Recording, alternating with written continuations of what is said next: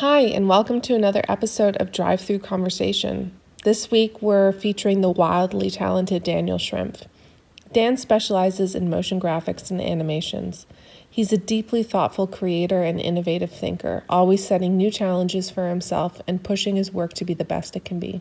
Early on in his studies, he found something that he loves to do and is now a freelance designer based in Toronto. Listen in as we discuss his creative life, starting with a boy in his room with some Lego. Welcome to another episode of Drive Through Conversations. This week we have a very special guest who I know from a while ago now, and Maggie knows a little bit, but we'll go through that in a second. Daniel Schrimpf is here. Welcome to the podcast. Thank you for coming. Dan, let's start with, how do we know each other?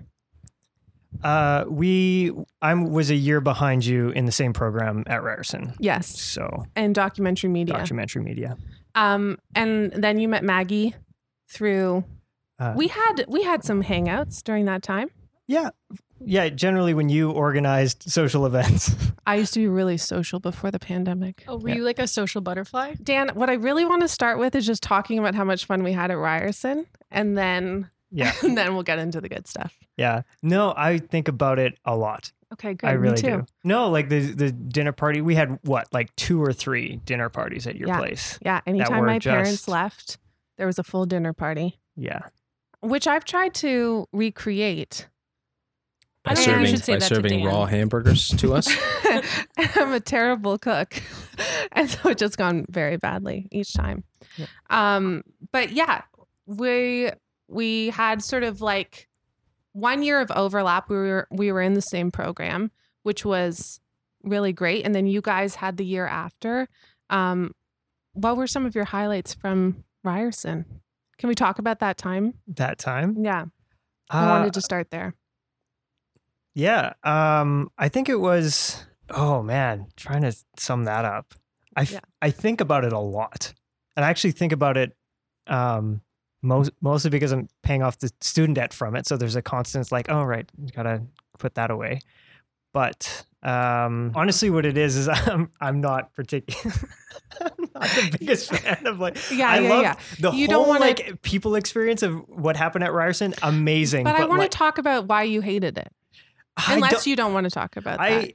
Yeah, I don't know. I think they do listen to the podcast, by the way. Ryerson is a lot of Ryerson listeners. Yeah. I don't know if it's hate, but I think it just made me aware of a lot of stuff that I missed in my undergraduate degree. Right. Basically, like doing my undergrad degree in Lethbridge. Mm-hmm.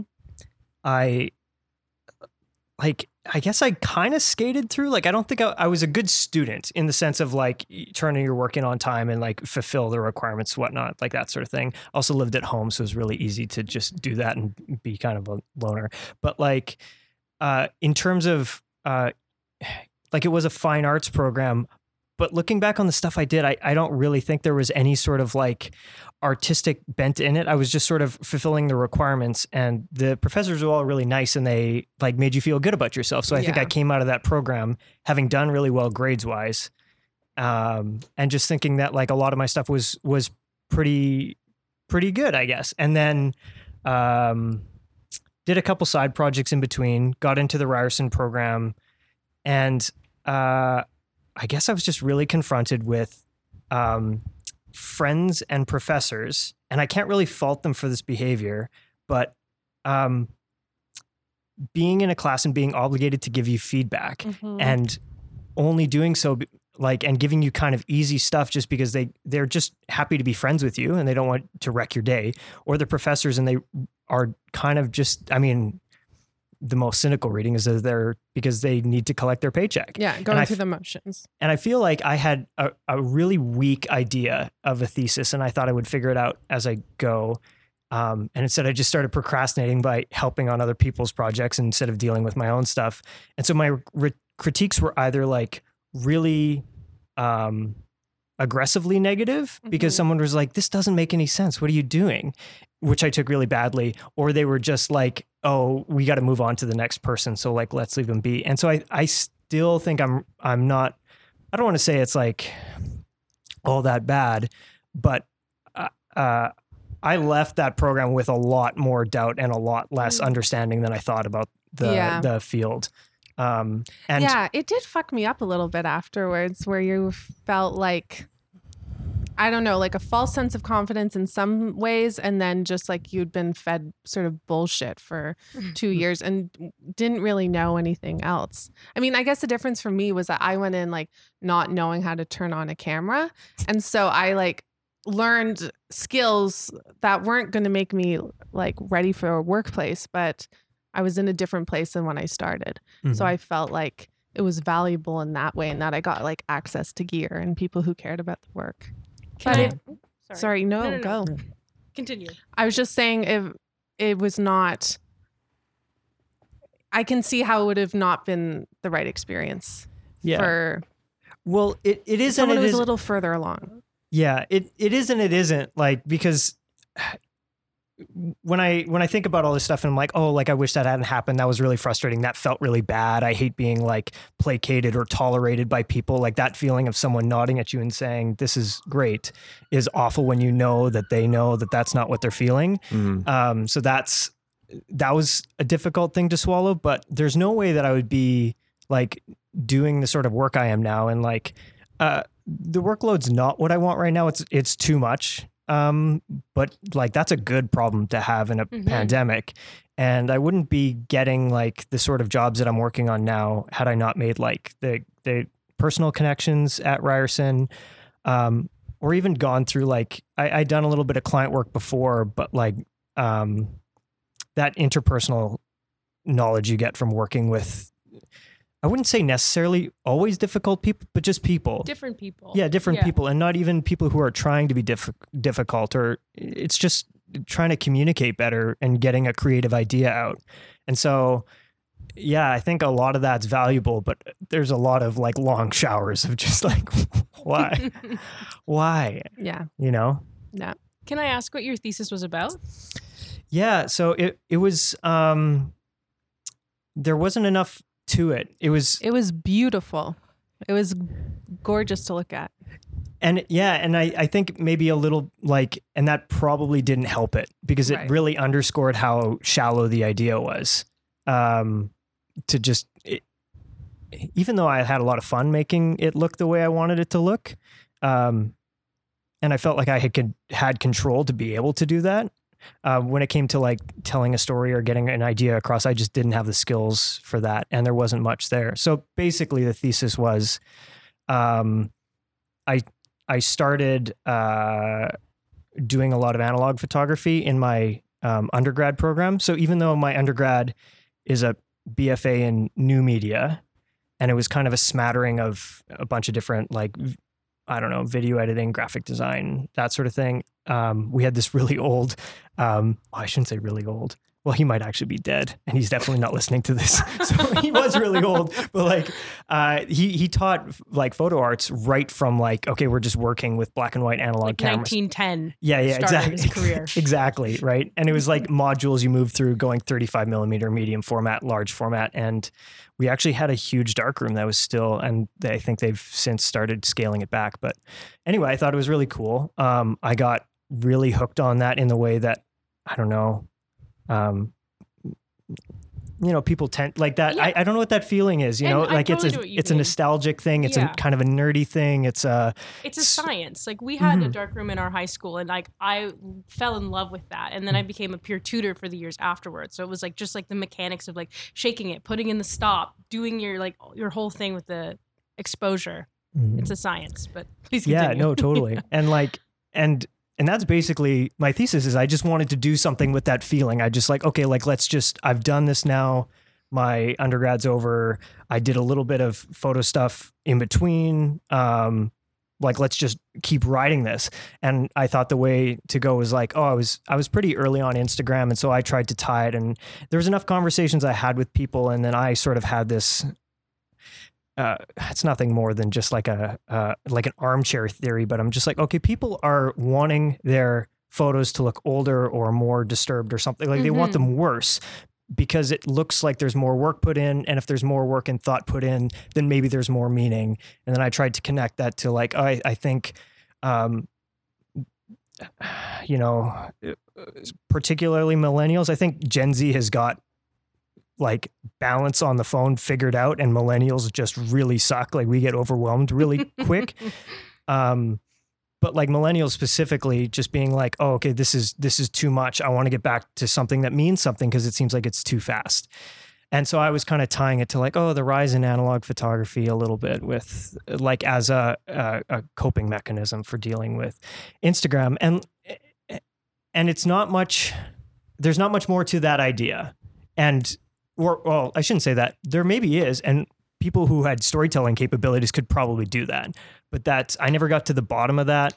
And my advisors were never particularly, it just seemed really shallow. And I was approaching it in a way that was like visuals first. So it was interpreted very much as a shallow project. And then it was really awful. I haven't told you this, Kate, but like the one guy who everyone was like, this guy is an asshole. Had some like turned out to actually be an asshole, like really sketchy, like sexual violence stuff with his like partner. And so in your film? Yeah. So the one guy. So, cause you profiled 3 people? 4 people. 4 people. Right. Yeah. And it was just like, holy shit. It was no good. And so it doesn't exist anywhere except for on Ryerson's database. Cause it's on them. It's not. That is no good. So it was rough. It was rough too. I had no idea. Yeah. Wow. And that was like July last year. What was the name of the project again? Extra Medium. Oh yeah. It was really good. Yeah. I was a fan of the project. Yeah. You had a lot of critiques that I didn't have of it. Yeah. Okay. So now I want to go back to the beginning. You were born in Lethbridge.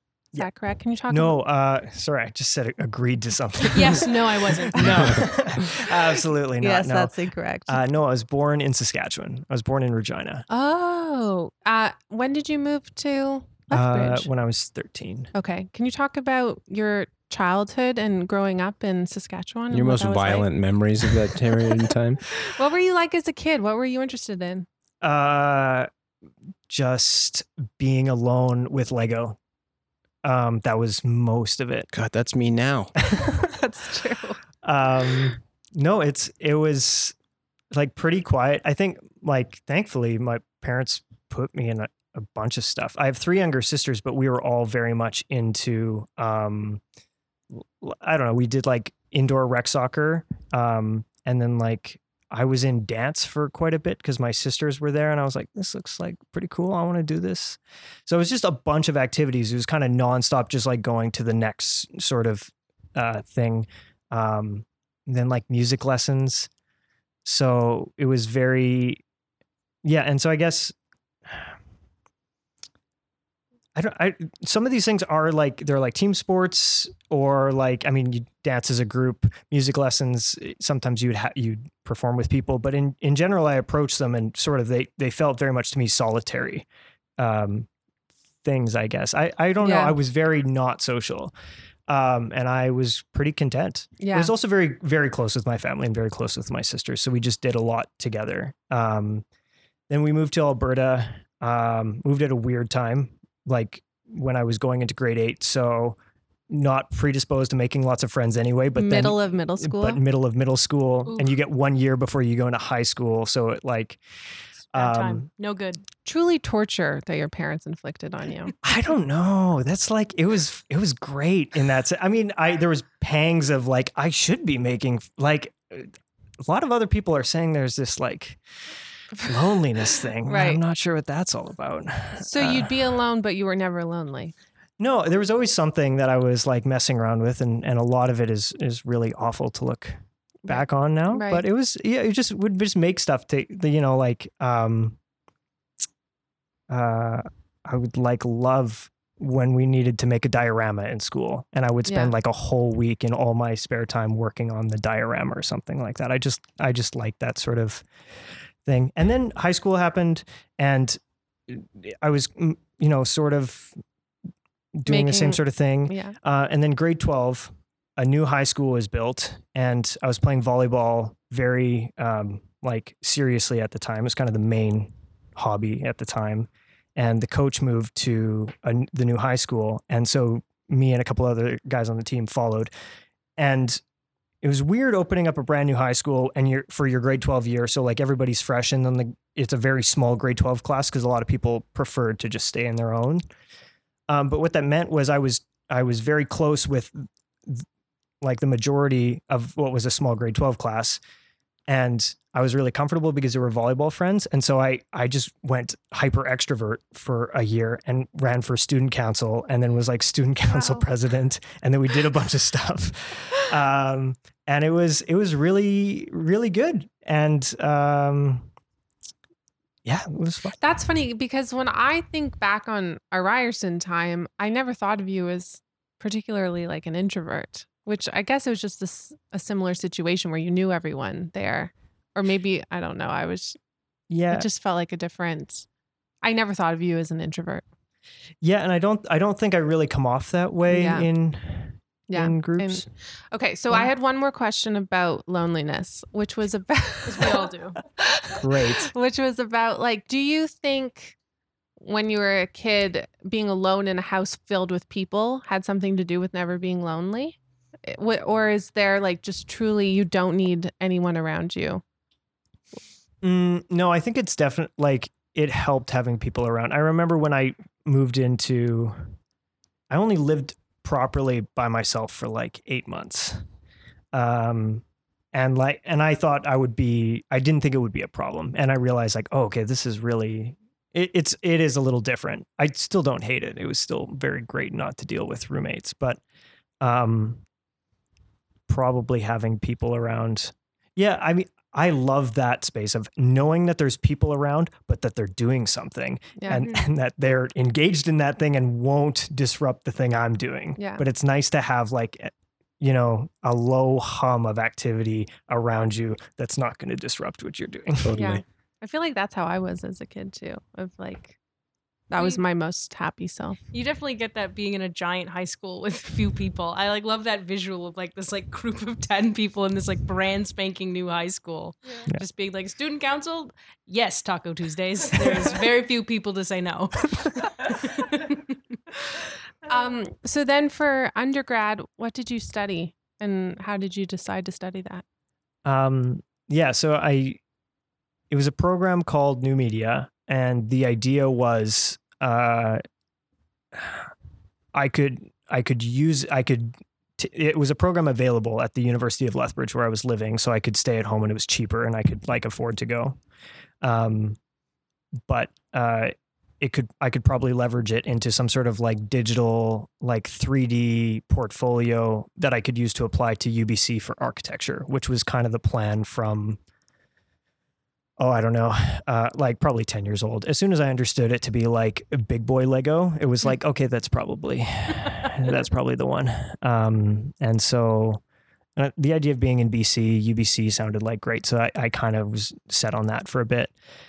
But because it was this really multidisciplinary program, it forced you into a lot of different things. And there was a lot of classes which were just terrible. Like obviously, I don't think it's a particularly well-developed program. Yeah. But again, like New Media, like we were learning Photoshop. Like CS6 had just come out, but like our professor was just barely getting his hands around CS5, and so we were all teaching ourselves anyway. I don't know what that means. In high school, we had like a similar class because we went to an art school, and there was like I think it was in grade 10 that you could just take New Media or like media arts or whatever, and it's like the year is divided into 3 chunks where you do like graphic design, and then you do film, and then you do photography.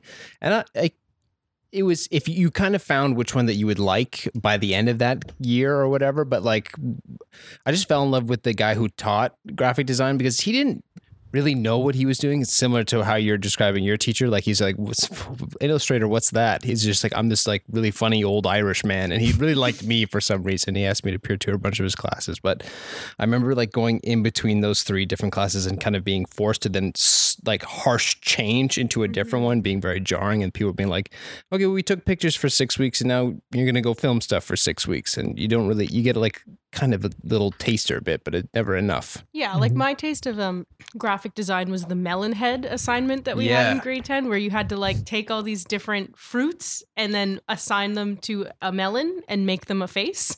And that was how we learned how to use Photoshop. And as you can imagine, that did not go well for me. I did not get past my melon head. No. I gave, I think, like Wilhelmina $10 to finish it, who sat next to me.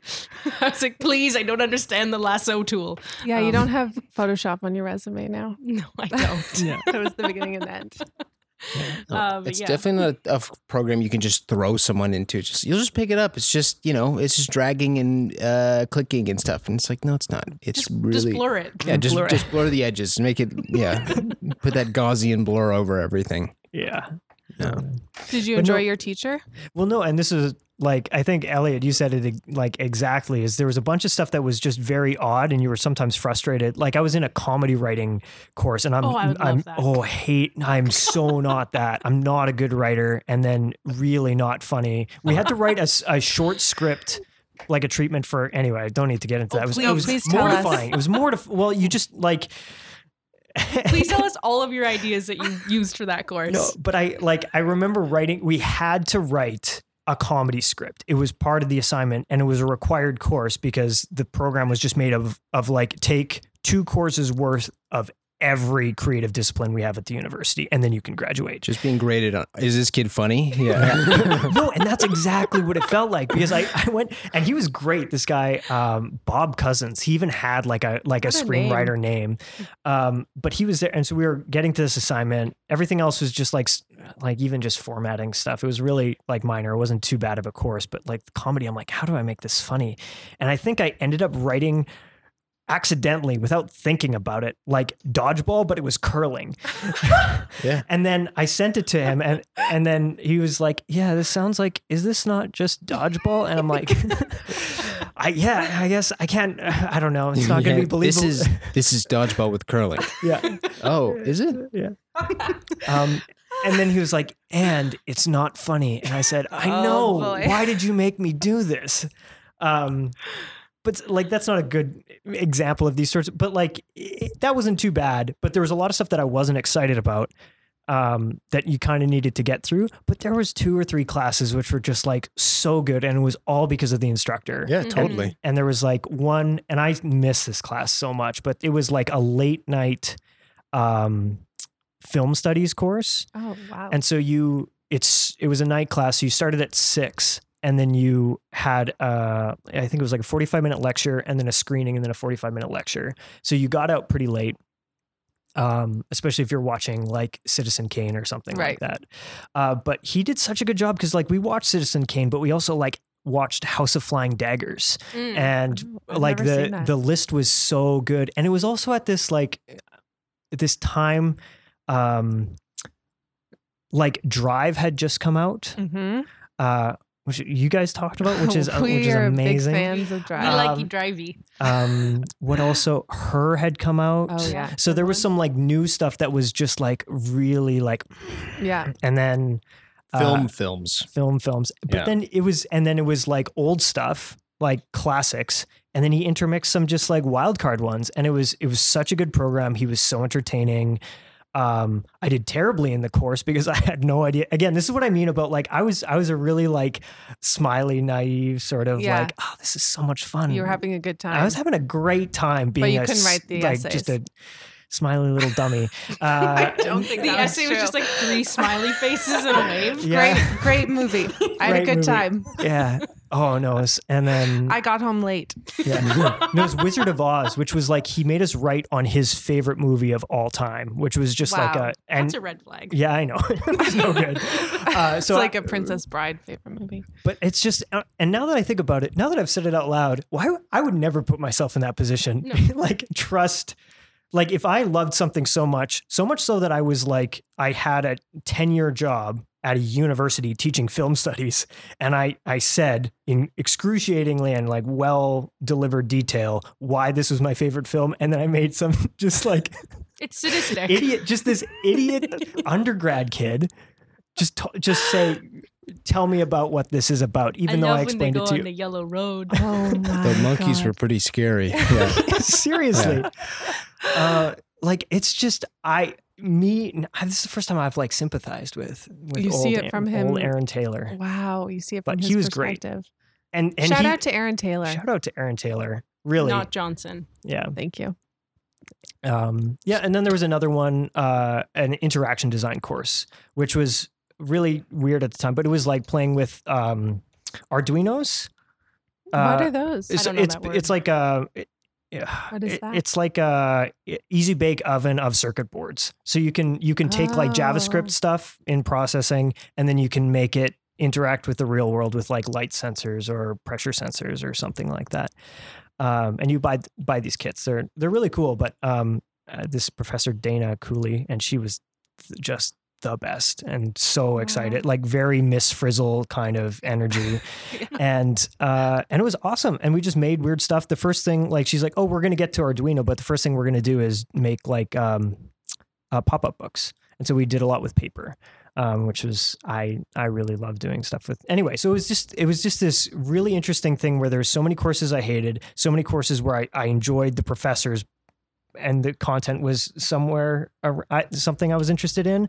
But I think by the time I was about to graduate, I was just like, I'm going to apply to the architecture program, which I did and did not get in. And it made a lot of sense because it was a photography portfolio. And so that was like me. I did the exact same thing. I applied to, I think it was Waterloo, because my reasoning was leaving high school. I'm like, I don't think I can go to school for drawing because I'm not good enough to draw full time. But then, like, what would be drawing in real world proportions? People draw buildings all the time. I could figure out how to draw a building. And then I applied to Waterloo, and which was like an actual one. I had to take all these math courses, and I failed all the math courses, and I didn't get into that course. And then I got into George Brown, but they were letting anybody in at that time. So then I took it, and I remember 2 weeks in, I was like, this is not what I thought it was going to be. And then I went through the next 3 years, and I finished it anyway. Not doing any architecture since then. You could Your be doing graduation architecture too, now if you wanted to. Yeah, but I won't. Okay. So you didn't get in?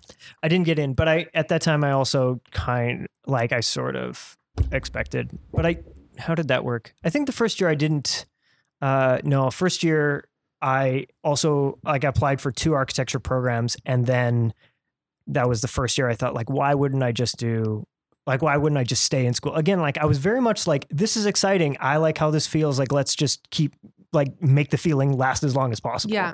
Of just learning things and having them be interesting and feeling like you're doing something. And so there was an MFA program in photography at Concordia in Montreal. So I also applied to that as well. So struck out on all 3. And at that point in time, I just thought, well, tuition's a lot cheaper if you're a resident. So if I just move to Montreal and like figure it out, then like by the time it comes to apply next year, I'll be a resident and I can get like that sort of thing, which also didn't work out. So I applied to Concordia again, NASCAD, OCAD, Ryerson, and got into OCAD and Ryerson. Was very interested in OCAD's multidisciplinary program first. There wasn't going to be any money coming, so I would have had to pay it all, and I couldn't. And Ryerson had a little bit, but at that point in time, I was just like, nah, I think I want to do OCAD. And then Ryerson called me up and said, oh, actually, we've got some more funding for you. And I was like, oh, okay. Well, I guess it's Ryerson now. I'm on my way. Yeah. It was basically that. And I had like, not that my social media is like, it's not like I have tens of followers, but they were like, I had made a post. I was like, oh, I'm going to be going to OCAD in the fall. I'm moving to Toronto. So I had made a post. I was pretty set that I was going to OCAD. And then just like, no. Did Ryerson see that and ask you to take it down? They're like, please delete that tweet. We're very concerned about our public image. I didn't realize how close you were to going to OCAD. Yeah, I was going to go to OCAD up until like 4 months before. Okay, so I want to go back to undergrad and that like transition into Montreal. So did you know at all what you were going to do when you moved to Montreal other than figure it out? Yeah, the idea to move to Montreal, my brother-in-law's best friend's brother lived in Montreal, and I met him and his wife at my sister's wedding.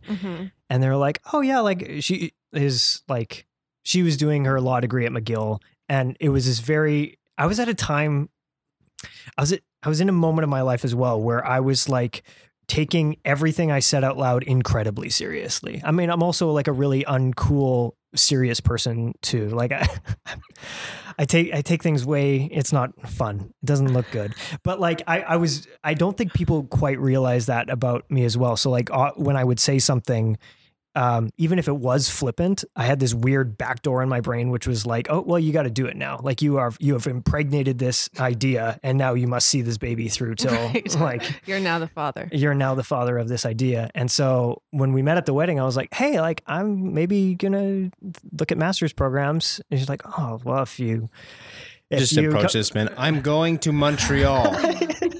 Yeah. Okay. So, and they're like, oh yeah, but we're like in the middle of my sister's wedding ceremony.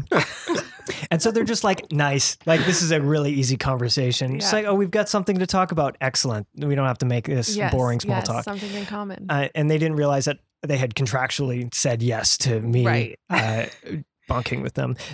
I am amazed at like that point in time and how little I thought about things in terms of like, I would never impose, like I couldn't imagine that. So you met them once and then said, can I come stay with you? Yes, can I come I live gave with them you? a 2 weeks heads up. Wow. And they were okay with it? Now we laugh about it. Now we're like very, very good friends, but like it was very, and she was like in the middle of her like I guess second year of law school. If they really didn't want you there, they could have said no. They could have said, yeah. I mean, I'm sure they were like, hoping that they had said no, but no. And anyway, like it all ended up very good, but like, I moved to Montreal with like nothing. I had like was working and had lived at home. And so by the time I got out of my undergrad, like I wasn't carrying any student debt, which is really good. So like I didn't owe anything and like things were kind of open. I wasn't like, there was nothing really tying me anywhere. So I just thought like, oh, we'll go. And Montreal seems fun. And I know at least 2 people there. So do I speak French? No. But no. Do I have a job? No, I don't have that either. But like, anyway, figure it out. Yeah. And so I got a job. It was terrible. What was your job? It was an in-house graphic designer position. Mm-hmm. So I got paid to look very busy at a desk and fix the printer when sales was getting upset about it. So did you learn how to sort of do some graphic design in undergrad? Yeah. So there was I should say that as well. So there was partially like courses. There was courses in graphic design for sure, but by my 3rd year, I had gotten a job doing like vinyl decal setup at like a print shop. So I was doing like quote unquote graphic, like I was using Illustrator every day, quote unquote graphic design. And then it was basically like some farmer, because this is Alberta, would come in with their business card and like this like unintelligible symbol in the corner. And they would say like, we need a sign for our building. I'm like, do you have an EPS file? Do you have any sort of, no, you don't? Okay. So it was like, starting from scratch. So it was redoing a lot of like old farmers logos for like their grain bin signage. So if you call that graphic design, then yes. I do. I guess I did that for about a year. And then eventually I worked at a agency sort of, but again, it was like newspaper ads. So I was just like doing full spreads for like the Chrysler dealership and their trucks. So it's all super utilitarian sort of whatever. But yeah, no, so I had enough of that on my resume. And I was doing like small, freelance stuff for like, I was the nephew that I hate now, like when so many clients are like, oh, I have a nephew who can do this. Like I was also the nephew at one point in time. I hate the nephew. Yeah. I'm still that nephew. Yeah. I was going to say you guys have a lot in common. Yeah. So, so I did a lot of that, and then it was enough to get me this in-house position. And then eventually it was really rough. It was not like a great workplace situation. Was that a choice you made that you wanted to do graphic design? That's how you wanted to make money? I thought that like, for now I like it. Like I like it enough. And it feels like if I'm going to do like a 9 to 5, it seems a lot better than just like working in Excel. Like at least there's something, and the skills that I was developing, I was like, oh, I can have fun with this in my spare time. But a little creativity. Okay. So then Montreal, you're working at a not great job that you don't like. So what else what were you What were you thinking about? Like I was figuring out how I was going to quit. It was kind of a miracle that I got this job, and it was weird. So I had the opposite commute of everybody. So I was living right downtown in Montreal, but I was working technically not in Montreal. Like it was so far, it was on the island still, but not really. Like it was in Anjou. And so it was like the industrial park. And so I had this opposite commute, and it was long. So it was like the full length of the subway and a bus. So an hour and a half one way. And then it started at 8. So like it was like an early wake up, 9 to 5, that sort of thing. And live in the dream. Yeah, live in the dream. Just Truly to get horrendous. Yeah. Montreal in February, 6:30 a.m. Seriously. Yeah, seriously. So there was a lot of, even then, like I don't know how I could have a routine. Like I imagine that now, getting up at 5, working all day, coming back around like 7, and then thinking that I would want to do anything is just mind-boggling to me. But like at the time I was like, oh, okay, like I'll try to do some stuff. And so that's when I started doing online tutorials for motion graphics design. And I've been like picking around After Effects for a while, but I was like, okay, it seems like it's easier to convince people that animation is worth money than logos. Or so true. So, and it's still, I think, very true. So, yeah, so I started learning a bunch of that in the spare time. I had done a photo project. So I was working on a book as well. And then just like odd jobs. Like I had a lot of friends who were musicians. So I was like taking photos at their show, that sort of thing. So it was a bunch of like, I was really excited about like the excitement that I had at that point in time, even though I had just a soul crushing job, was I wish I could get that back a little bit. Right. It was pretty exciting. And a lot of stuff was very new, which is like still, it felt like there was a lot more new stuff to. Yeah. My memory of you talking about it too is that you'd met a bunch of people who were sort of like-minded. It felt to me like you had like a little artist collective going on. Is that true? Yeah, sort of. Maybe not in the most romantic of senses. Right. Like I think like you make it sound like, oh wow. That's how I remember it. Yeah. You're just in an attic in Montreal, like working with other people on. But there was stuff going on, and like like you could go to shows. Yeah. You could do. It's amazing. To Life think about was happening. But yeah, so it was pretty good. It was rough in terms of like. Figuring out how to live. I just took on a lot of figuring out at once, whereas I was pretty insulated for a lot of my life previous. But yeah, eventually that job, I was doing a bunch of this stuff on the side. I thought like, you know what, like if I am waking up at 5 a.m. for a job that like could drop me at any point in time, and I'm giving so much to this job, like I could definitely do this, like put in the same amount of effort for myself and make a go of it. And then I proceeded to never wake up at 5 a.m. again for myself. But the idea got me out of the job. Yeah. Yeah. So. But you at one point had an idea about like moving to Barcelona. Is that? Yeah, right? I think, yeah, for sure. There was an idea, and like, I think it could have worked. Maybe. I mean, hindsight now, I just think, no, there's no way. But like, how's your Spanish? As good as my French. He hasn't met anybody yet that lives in Barcelona. He just needs someone to invite him. I need to go to more weddings. Yeah. No, and I think that's been the biggest thing of the last couple of years is just I've been trying to figure out what the balance is, because I've worked in an in-house position. I know I definitely don't want an in-house position. There's a lot, I think, wrong with that model for creative work that just doesn't work, which is like they expect you to look busy when there's no work to do. And when there's more than enough work to do, they kick you out of the office at 5, or they say like, you have to, because we're not going to pay you overtime or something like that. Right. And that's just not how it works. It's like you stay up till however late you need to when it needs to happen. And then you reward yourself with like 3 days of doing nothing. Right. Right. And it doesn't matter if that happens to be a weekend. Yeah. So the in-house thing, I don't think works. I'm starting to work more closely with agencies, but I still don't think that I would want a salaried agency job. At one point in time, I thought, okay, the only way to do it, and I mean, who knows anything, right? Like, is to just find people that I work well with, and then we form some kind of partnership, and then we just like pool the people who are coming to us for jobs, and then that way we can make a go of it, and we can just split it between. We kind of split the risk because there's two of us working together, and like the workload is half, but the jobs are double. Right.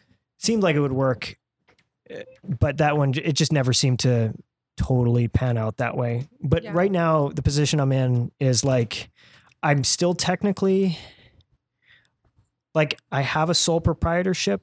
Like, I have a company, which is just me. Right. Except for if any of my clients are listening. Are you We have a incorporated? multifaceted. Of course, you and the team.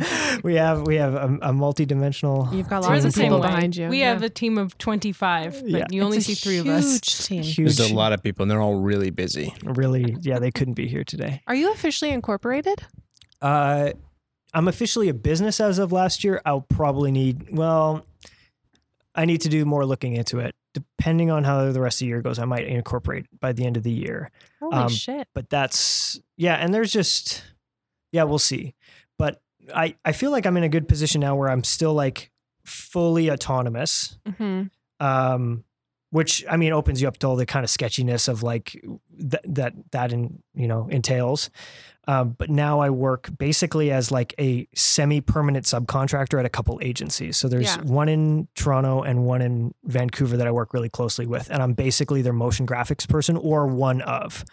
Wow. And then there's another guy that I met at Ryerson as well. And he does video production. And so that's more live action stuff. And if they need motion graphics on screen, we generally pair up. And between those three, and then any other small jobs that kind of just come to me directly, things have been like good. They've been too busy for the last couple weeks. So I don't know what it is from here, but yeah, I guess coming back more to the question, I've always tried to figure out, okay, I'm a terrible employee because I want to change things once I figure out how the system works. I'm like panicked for a month and then I figure out how the system is. And then I'm like, we're wasting a lot of time here. This doesn't make any sense. And then I try to change things. And then for better or for worse, I'm not saying I have brilliant ideas all the time, but then like the managers justifiably freak out when some kid in their 20s is like, hey, like, it doesn't seem like these people We are doing can a lot of work. And streamline I'm like, this process. No. And so I thought like, okay, I want to have a degree of control over my time. Like Yeah. I like what I do to a certain extent. I like that I have a process that I enjoy, especially now that I'm working almost all in After Effects and a lot of it's JavaScript, is it feels kind of like I'm doing that Lego thing in my room again. It's like I can kind of, the end result needs to be something, but I can kind of build it the way I want to. Yeah. And there's times where like, I wouldn't say it's boredom, but like sometimes the push to get me to work on a job that I'm just like, it's like, I got to get, it's such a big project and I don't know how it's going to happen in 2 weeks. And like sometimes the push to get there is just like, okay, I'm just going to build it really, really well with like scripting. So it all like talks to each other and like it's really like flexible and like there's a certain beauty in the mathematics of it. Coming back to my thesis, there was so much that I spent on the mathematics side of it, of like typographic layout, and I was trying to do a bunch of. I was trying to port that into a video space. Anyway, I like math just gets really just feels really secure for me. Yeah. So there's that part of my job that I do like. The end result almost, well, there's stuff that I can say I'm proud of, but it's not like I get satisfaction about like, I'm really glad that we could sell this like software product to a bunch of people I'm so happy for the sake of the world that this is out there and I'm a part of it. I don't get that, but there's a part of the process that I can have. And the biggest thing is my time is generally my own, you know? I mean, I wish I didn't have like sometimes it gets heavy and you just have to deal with that. But like I can take some time off in August and I booked my flights and I'm very excited to finally see my family after like a year and change. Nice. So in terms of jobs, like it's got its downsides, but I kind of lucked out in getting the spot that I am in right now. And it's, I feel like Elise and I can very much relate. And Maggie, I mean, I'm sure all of us, in that the corporate stuff, the stuff that pays the bills is like, you're not necessarily in love with the end product nor care about how it's going to be in the world. But if you can find something in the process that you fall in love with, that's how you get through the day. And that's what makes Well, especially not in the beginning. Yeah. The beginning, it's the hardest because it feels the most grindy, right? Yeah. I also tried to learn After Effects during the pandemic because I know my way a little bit through Illustrator, but After Effects is just, no matter how many, like, I'll go on Skillshare and try and watch a tutorial on it. It's just like, they'll start making sense and then they'll do like, but then you got to click on this and you got to move these lines and then everything was, I'm like, okay, I have to go back and restart this whole thing. It is confusing. I think I will get it though. Slowly. No, and I think it's like a language in that sense where you just need to get something basic enough to get through it, and then you slowly pick up like the nuances of what you like. There's oh man, I probably 2 months ago I realized there was something that I had for years and just never knew how to use it, and then I was like, I should figure out how to use. Oh, that's why people use this all the time, know. And it's that sort of like linguistic sort of thing, right? You get the nuance slowly over time, but you just need a basic thing to survive. And it's just like, I've been doing it you can do step 1 to 2. I've been doing step 1 to 5 and then -3 just to get to that second spot this whole time, and not realizing, I can just do one thing and it would make it that much faster, or just simplify the whole thing. And like that program in general just looks like Photoshop mixed with Illustrator mixed with Premiere smashed together, because all the different windows and you have to keep everything going. And I was like, this is so much to handle. I can't figure it out. Yeah. No, you were showing me a project once. We were sitting in like that. La Cubana. Yeah. Can you talk about that project a little bit? Because I still can't get my head around it. Well, and that like didn't end up really going anywhere. That was just for you, right? Sort of. Yeah. Like it was sort of, a friend was looking to do some projection mapping stuff, and that's really not my thing. Like I think for enough people who know what I do, it seems like it should be. That's maybe the problem with a lot of stuff is like, I don't know. I feel like I can do a lot. There's certain things I feel like I'm pretty competent at. And there's a lot that's like scares me, and people are a lot better. Projection mapping is one of them. And so I was trying to do stuff that was basically using JavaScript expressions in After Effects just to automate things so that things would like grow or shrink or that they would have some sort of preset animation based on, like luminance levels, so that if you had something that could scan depth in a room, like a LiDAR sensor, then you could just put this on there, let it process. And I remember trying to show it to you because I was very excited. And then I realized how heavy it was. And I was on my laptop too. And it's just like, and looking back at what that project was like, so bloated. Like it just, I don't know. It was also like early days as well for me. It was like nothing. I can't quite explain, but there was so math heavy. It was like, it was very reactionary, which just takes all kind like for a design to react intuitively to something. Is that I don't know if I'm even describing it. I mean, and without getting like there's too many YouTube holes that you can get lost on this sort of a thing, but like it's funny how quick something very simple mathematically looks organic. Yeah. Like you just need to take a couple random function, like a very simple like wave, and then you add 1 or 2 random functions, and then you just get it to like generate a couple of these things. And then all of a sudden it's completely out of control, and it doesn't look like it's mathematical at all. Right. And I think John Conway's Game of Life is like a big thing that people talk about, where like the rule, I don't know if I can summarize very quickly, but what it's very, very like, it's simple. It's just like imagine a grid, imagine like a Go board, actually, Go or like checkers or that sort of thing. You just have a grid of like squares that are either black or white. And there's just rules for like what turns it black and what turns it white, or in his case, alive or dead. And it all has to do just with how many tiles are adjacent to it, right? And it's to simulate populations, like overcrowding, undercrowding, that sort of thing. And it's really simple, and you can write it down. But the amount of stuff that just gets like that kind of flourishes out of these things is just really, really mesmerizing. And there's a lot of YouTube videos on these sorts of things. But anyway, so it is kind of like dipping the toe into like this sort of like math space that all of a sudden becomes very organic and very like beautiful as well. There's a project that I also talked to you about a couple times, and it's been a long project of mine, is Shower Brain, that I've been trying to do in my spare time. And it is just like, I don't know what to say about it, but I love doing these. I do so much infographics, which is just like, oh, like climate change is going to kill us. And it's just a graph that goes down and is like big and red and like, no, like it's a lot of like really on the nose, heavy handed, whatever. And a lot of times I'm just like, oh, but it could be like, if you just imagine a little bit. And I have these conversations with clients and they're like, well, no, that doesn't make any sense. I'm like, yeah, of course it doesn't, but like maybe could we, maybe. Yeah.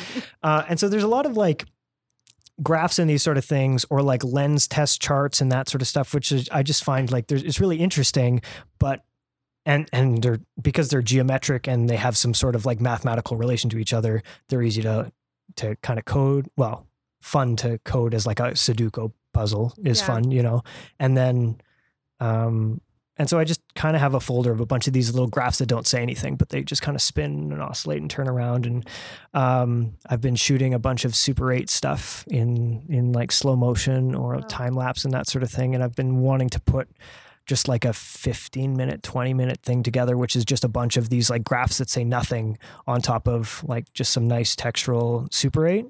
Because at the end of my thesis, I realized that I was kind of circling in and around boredom and like the loss of boredom, or like the value that boredom has, and why a lot of people are afraid of being bored and the things people will do to avoid being bored. And then I think about like, when I get really overloaded, a lot of time I just shower in the dark, and that like headspace is just feels so good. And so like that kind of, that's genius. You shower in the dark. I'm going to start doing that. That's my worst nightmare, and I would feel no joy, just constant terror. One time my mom turned the light off on me on the shower, and I didn't know that she had done that. So I really thought that like the light just went out, and I was like, this is the end of my life. I will just live in the shower and never find my way out of the bathroom. That's it. I died. That was it. I wanted to ask you about your like monthly design challenges that you set yourself. How do those factor into your process? What are you trying to achieve? Oh, it's the same sort of thing. I mean, and I think that's so. First of all, I'll say that I'm very like kind of mournful that like I had so much work. Again, it sounds so bad, but like I had so much work that I couldn't do these things that I normally did. So actually, starting in Montreal, one of these things again to just get me doing it every day. I just had a pun in my mind, and I was just like, oh, it's like Christmas time, countdown to Christmas. I'll just do like better to gift than to receive. And so every single day I made like, like a chocolate advent calendar. I just made like a 4-second nothing animation. And they were all really like really rough, but it was something. And then it just kind of, I don't know, it slowly, I just kept doing it every year up until like this year would have been the 5th year. And I thought like, oh, maybe I got to like reimagine it again. Maybe I only do 12 days. Maybe I do something smaller. And it just, there wasn't any time to do it. And I missed those things. There was another one that and this isn't just me, this is more of an international thing, and it's gotten quite big in the last couple of years, but it was 36 Days of Type, which is an Instagram based thing where, based in Barcelona, and they, your soon to be hometown. Soon to be hometown. And they, again, it's really good just to like, it is sort of stressful. And like, if I was very particular about a certain thing, it would take me well into the night, which was, you're like, you don't feel good until you wake up in the morning and you see it done. You're like, oh, okay, that's kind of cool. Okay, that's something. You were because you worked on some of those when we were in school, and I remember you'd like leave drinks to go work on these things. You were very dedicated. Yeah, no, I think like there's a satisfaction to completing it. Mm-hmm. Like, to see like all your children in front of you. Like it's very like, oh, look. And then the most recent one I did was 36 Days of Type last year.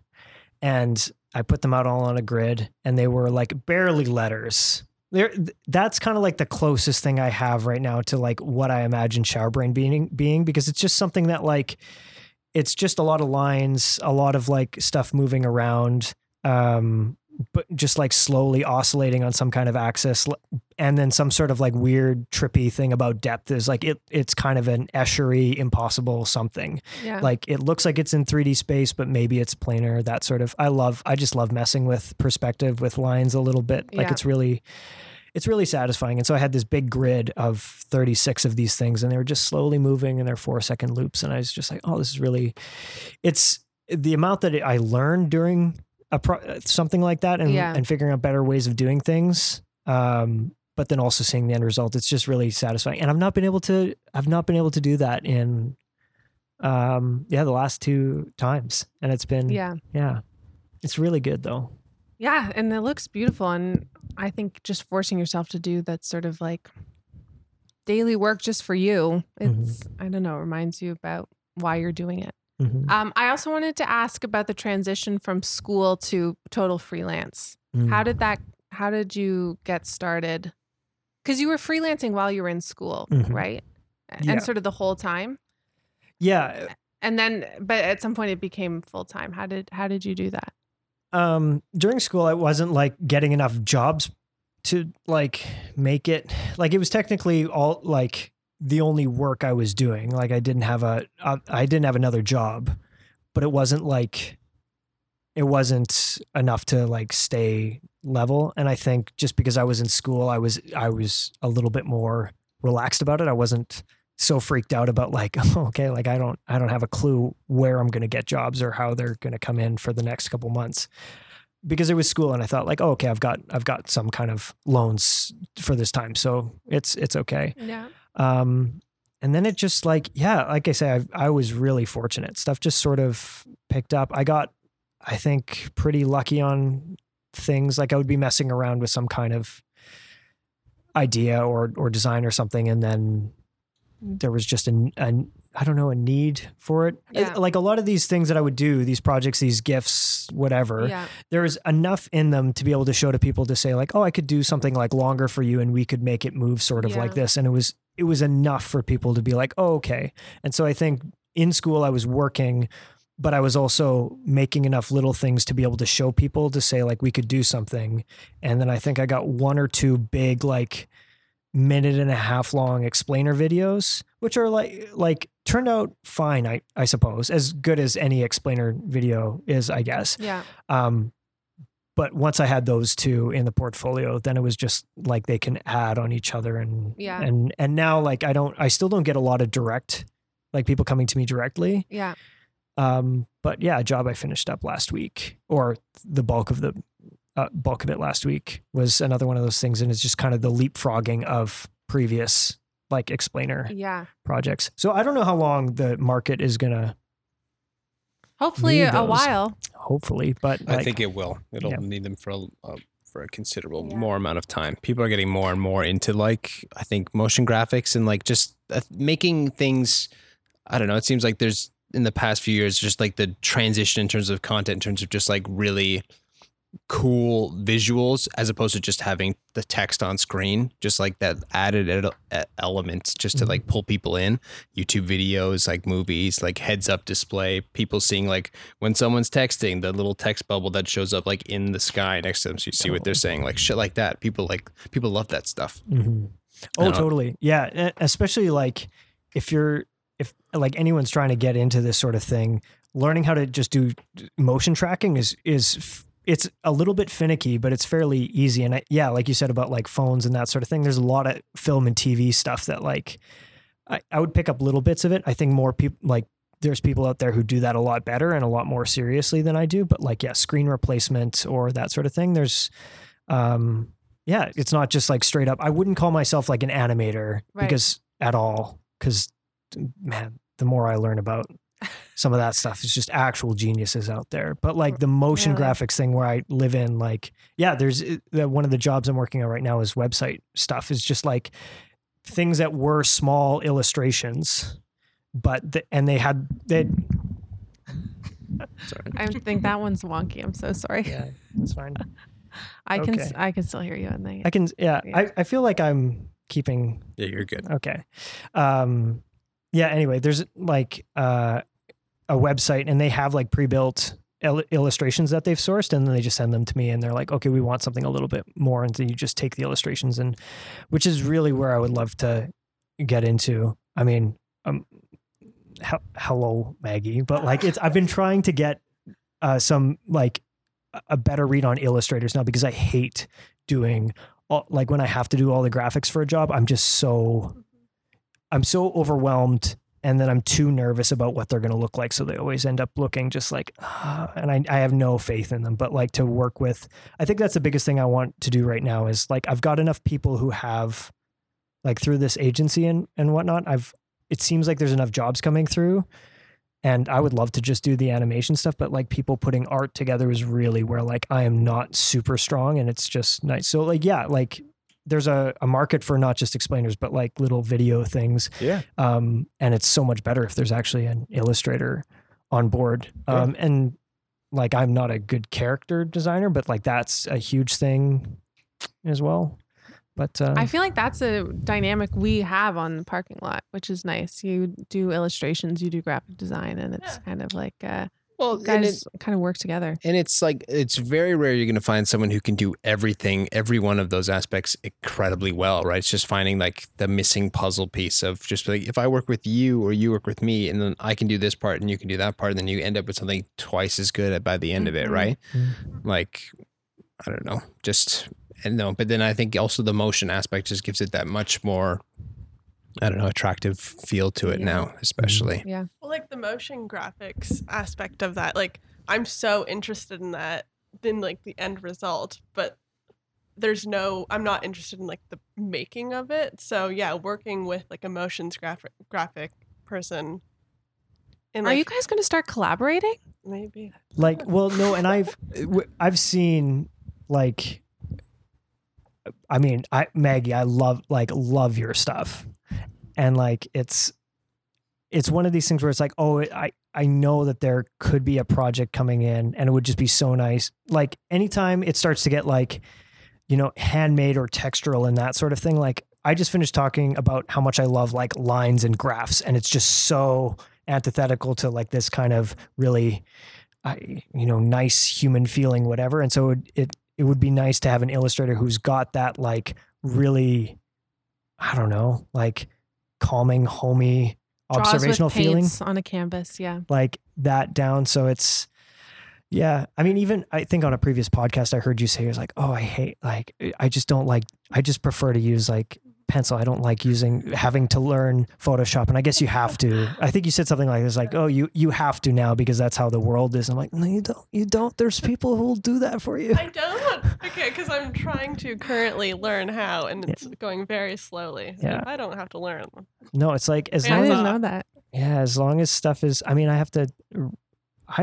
I love like copying. Most of the time when illustration comes in, they're not perfect for animation yet. So even the best of things that are like built in Illustrator, I kind of have to do some reworking anyway. So stuff that just comes in that's flat illustration, it would be really fun. That's where I really would like to move. Like in terms of work that would end up being satisfying. Right now, it's just like, it's good jobs, and like the clients are fairly reasonable. And like, it's interesting work. Yeah. The website stuff is like, it's for Adobe. Yeah. I want to Right. see some of the final products. Is it on your website, the stuff you're doing for Adobe? Some stuff I did last year Okay. is, but the stuff I'm working on now is like a lot. That before was like kind of sub brand, whatever. This is Yeah. still like sub, I don't know.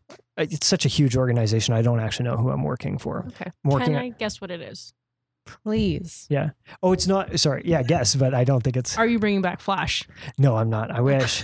No, it's just like they basically, the Adobe XD landing page just has a bunch of illustrations, and it already exists, and the website is up, and they just said like, okay, over the course of the next year, like we just want you to go through and animate all Right. these. So That's it's like, really cool. Yeah, no, very cool. it's like, the only thing I miss is there's no music with it. Mm. I love, even when it's the most like boring of topics, having some music element to it. And I mean, it's also like stock music too, and it needs to be like client facing, and it needs to be all very, very safe and whatnot. But like, you can usually find something in there just like, you know, like, Yeah. To it's jam fun. to. Just make little blobs bounce. That's mostly what I do all day. Yeah. Just make it, It's Make that it's blob a tricky, bounce. tricky job. Do you have a favorite project you've worked on?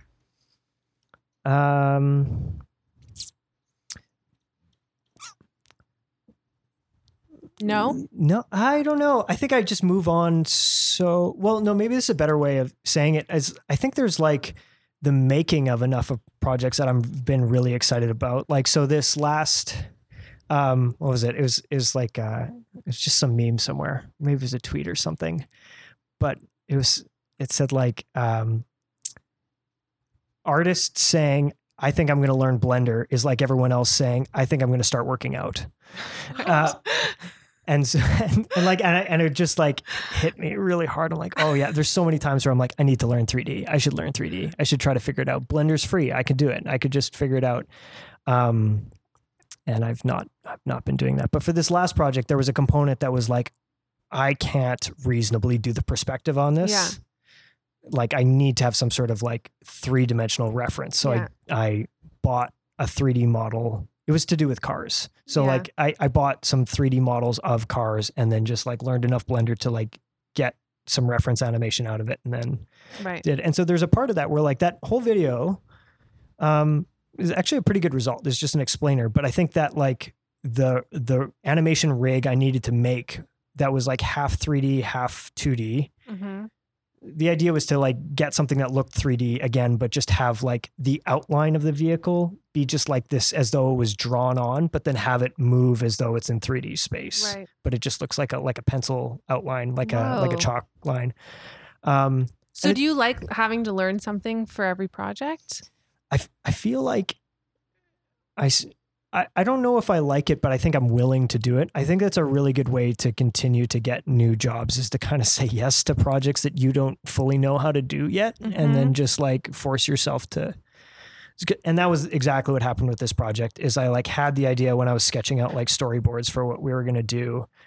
And then I knew immediately, I'm like, I like this idea. And it means I'm probably going to have to learn Blender to get it to happen. And it was kind of scary, but we kind of pitched it and it worked and they went for it. And so it had to happen. So yeah, and like, it's scary, but I do like, it's not as magical and it's not as exciting as it was in undergrad, you know? Yeah. And I think that's maybe just getting older and that sort of thing. But like learning new things and changing up process, like as frustrating as it is, there is something exciting about it. And I think that's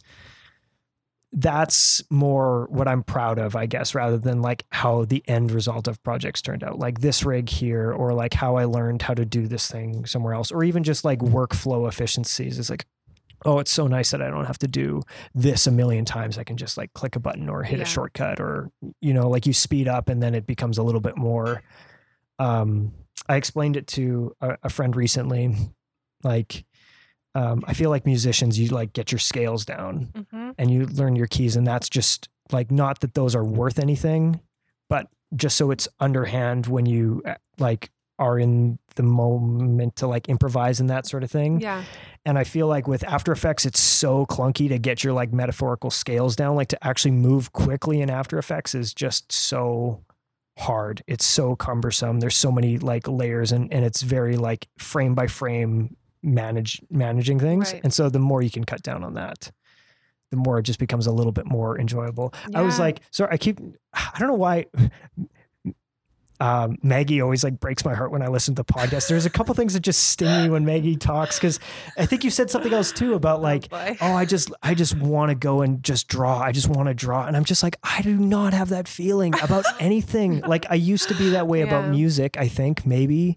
That killed me too when you said that. And that's all you want to do. You describing that whole like car, like that project, the car, I'm like, oh my God, I can't wait to go home and draw. I'm going to draw a car when I go home. Yeah. Yeah. No, You're a nerd, Maggie Prince. Yeah, but that feeling and especially that when you talk about like pencil to paper, like that just feels like, especially if you have like, which I do not have, but if you have the skills to be able to like get something down like that, oh man, it just feels like that would feel so good. And I don't know that I have too many like hobbies and that sort of thing that are quite like that, you know, that are that free flowing, you know? Yeah. I'm extremely jealous of your drawing, of your art. And I wish there's something distanced through, if you're doing it through a device. Mm-hmm. It's like, it's not quite the same. Well, you're holding it process. in your hand. Yeah. It's your little... You have something at the end of it that didn't exist before. I wanted to ask about where you see yourself in 20 years. What's your dream 20 life? years. Like fully settled into your career. How old will you be in 20?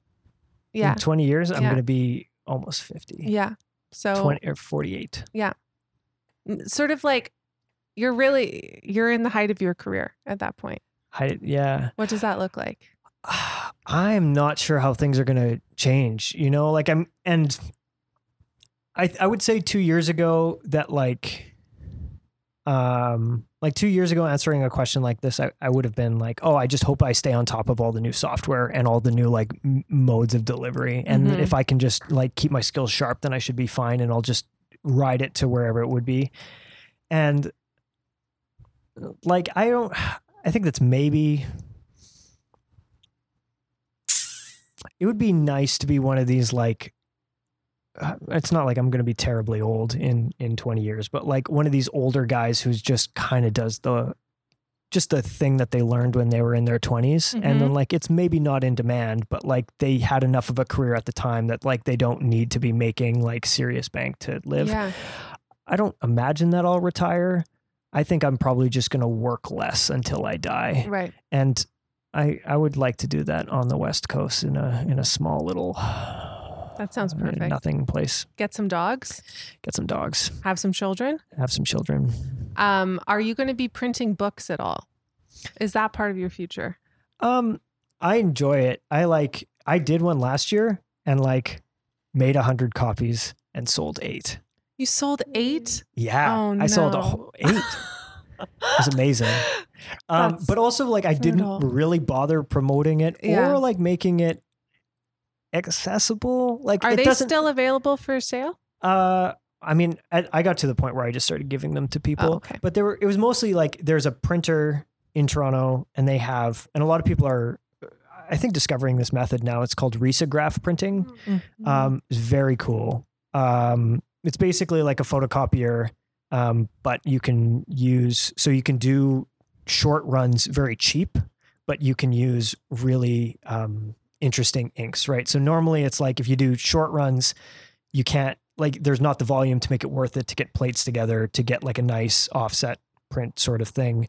And you can't use like Pantone inks and that sort of thing. And at the lower end, it's like digital and you don't get the vibrancy out of it. But because it's a small photocopier, you can do short runs and then fill them with like fluorescent ink so you can do some stuff. And I thought I've been doing some like nothing garbage photos with my iPhone for quite a long time. And I thought like, I'm done with this. I don't want to be this like sad boy emo child anymore, just taking pictures of nothing. So like put the project to bed. And I thought, oh, well, like I'll try to do photo process, like split the photo into channels, see how they work when it's like not CMYK, maybe it's just like gold and blue, and see how I need to mix them to get the photo to work together. And like the theory I feel like was flawless, and the end result is okay. It's fine. But yeah, it was just kind of, so it was a spread of photos of garbage printed in a way that sometimes looks really cool and sometimes is really messy and like comes off on your fingers. But the process, but that was the thing. It was like the process I was very interested in. I wanted to test it out. I wanted to put a project to bed and move on from it. So there's a couple of things. So I got what I don't say like I sold 8 copies is like, oh, it's not successful. Right. It was kind of a weird, it was just something that I wanted to round off. And I think you it's needed fine. a closure. Yeah. And it's fun now. Like, I mean, Because it had been an Instagram page for a while, right? yeah. So it was my Instagram account. Yeah. Then I just started posting more of, it's now just like personal stuff now. So How do you feel about like making something that's not attached to work, like a personal thing, and then putting it out there? Like what for, like, I only know that based off of me and like for us, but like I have so much easier time of working on stuff that I'm excited about and then putting it out through a group thing where I'm like a part of something else and I can't do it on my own very easily. How do you feel? Like, do you get excited about putting stuff out there like on your own behalf? I don't know. I feel like I lose something when it's at that stage, when it's complete enough to show people something. Like I just lose the follow through or something, or I don't know what it is, but I think I make everything assuming I'm going to show somebody. Most of the time it's just, I get, when I'm doing something that I really enjoy, I get very excited about it, and I don't shut up in conversations enough, and it usually spills out. I'm not this like, I wish I was cool and mysterious and would be like, oh, I'm just working on stuff in my attic in my puffy, billowy shirts and leaning over some painting and smoking. I don't even smoke. You should start. I should start smoke. A lot, that whole image, I wish I could have part of that, but it's not me. I'm just an over-eager. You just described Kate. I don't have any puffy shirt. Puffy, big You puffy very shirt. much do. Yeah. You do. Yeah. No, Anyway. so it's like, I don't have that. So I think I share a lot of, whether people are interested or get it or not, I kind of share when I'm in the throes of the excitement of the process of it. And then when it's done, I'm not really, like, my Instagram accounts have never done particularly well. Don't you that have isn't a really the private point. Instagram account? Yes. Or it hasn't always been private? Oh, so is that, you're saying that's a problem, right? For big numbers, I hear. Okay, Yeah. I see. No, yeah, well, it's just because I've got pictures of like my nephews there now. But no, even like I tried to run a business one, like, and it's not, I don't know.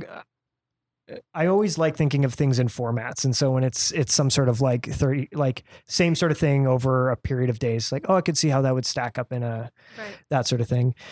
Yeah. I definitely think about it a lot. I think about it a lot, but I don't know that I get this. That's not the most satisfying part of it for me, the end result. Again, maybe back, like, not that I want to go back to the kind of cynical dwelling that I was doing before, but the masters really messed me up that way, where a lot of times when I share stuff, I just think I really hate the feedback of just like, oh, I love this. Yeah. Because it feels like It means nothing. It's like saying someone's nice. Yeah. It could be like really, for what it's worth, like the book that I was working on in Montreal, I ended up, I wanted to get it printed in like a smaller run, and I ran a Kickstarter to get it funded, and it worked out. And I look back on that, and I don't want to, like, I shouldn't try to take it away from myself, but it was kind of the beginning of like, oh, that was like a point in time where like I think I had a lot of friends, and like they just wanted to, they wanted to help. And like, you can't fault them for that. Yeah. It's the same thing in the program. It's like you have a critique day and your friends want to be nice to you because they don't want you to be like all upset at when you go out for drinks later. And that is fine. But like when you're showing stuff, I think I've got too much of that in my head where I would just, if someone can get excited about the process, if I can sit down and talk to somebody about what I'm excited about, and they can at least reciprocate it, and that's almost only on like a one-to-one basis, that is where I can get really excited about sharing stuff. But like mass appeal, like lots of people liking it, I just think I just get too lost in that cycle of, are these people just being nice? Are these people just like doing what's going to look okay? It just seems like there's, especially because I kind of looked really cynically at Instagram for my masters as well, is just, it just is too much pageantry in a lot of it, and a lot of performance. And I just like, I don't really get anything out of that. And I think that makes people slowly, I don't know. Well, Yeah. especially maybe Instagram's changed so much. Like I'm Yeah, sure, like oh, from when totally. you started your thesis to now, like how people communicate and express themselves through Instagram is so different. Like it used to be like, hey, this is a piece of the internet I'm going to carve out to show you my art that I'm not going to post on Facebook and I'm not going to send to my friends in a Gmail chain. but now it's like, look at my butt and also buy this smart water. So it's just like the way people are trying to, it's true though. Yeah. And it's like, it's just like, you're like, well, why do I want to try and compete and make noise in this space when I'm not going to show you my butt? Yeah. Yeah. No, totally. I mean, I felt like I had a handle on Instagram. I felt I was early. Like I think my account was like 2010. Like it was like months after release, and I felt like I was on top of Instagram until like 3 years ago. And now I'm just like, oh man, am I old? I just hate it. I'm just no good at it anymore. Yeah. And I don't know. Anyway, We're trying to start our Instagram presence. Kick it really up a think- notch. I like your stuff. I definitely follow the page. I definitely haven't muted you. That's so nice of you. Muted your personal though, Kate. It's just Okay, great. incessant. Yeah, Calm down. I post a lot. Too much. I would just like to keep people informed of everything I'm up to. Right. Well, Dan, thank you so much for coming on our podcast. Thank you. It's Thank been you so for nice coming. to see you. Yeah. It's been a long time since we've been able to catch up. Been a while. It's been Yeah. over a year and a half. Mm-hmm. That's what we figured out. Okay. Well, I don't know how to end these. You usually end them. Could you end this? Okay. End it now. What we should do is, Dan, if people want to see your work and get to know about you a little bit more and like just get to see what you're working on, where can they go? We will include like links and like all that stuff when we post the episode, but like, I don't know if there's anything else you want people specifically to check out. Yeah. Plug the shit out of it. Yeah. All right. SoundCloud. It's great. My SoundCloud. Yeah. No, I mean, I'm pretty tidy. I got rid of a lot of social media during the pandemic. I've got a portfolio site, which is just my dansch.ca, DANSCH.ca. That's my first and last name. That's what I work under. Very, very cool. It's a very cool site. And yeah, it's just got a lot of very corporate stuff on there that hopefully gets me more jobs. I shouldn't say boring. I think it's okay. I don't think it's fine. boring at all. It's better than I could hope for at this stage in my career. So anyway, that's a website where you can just see what I've done. Dansch.ca is also at Dansch.ca is my business Instagram account, which is very poorly updated, but shows all the gift stuff. And then, You have a business Instagram? yeah. So again, it's not but that's really it. I don't think I'm anywhere. Facebook was gone in October. Twitter was gone a year ago. LinkedIn it never happened, thankfully. Yeah. So I don't think, it's kind of that. Nice. Well, thank you for coming, Dan. Ladies and gentlemen, this has been another episode of Drive Through Conversations. Until the next time, keep it loose. People and peeps, keep it loose.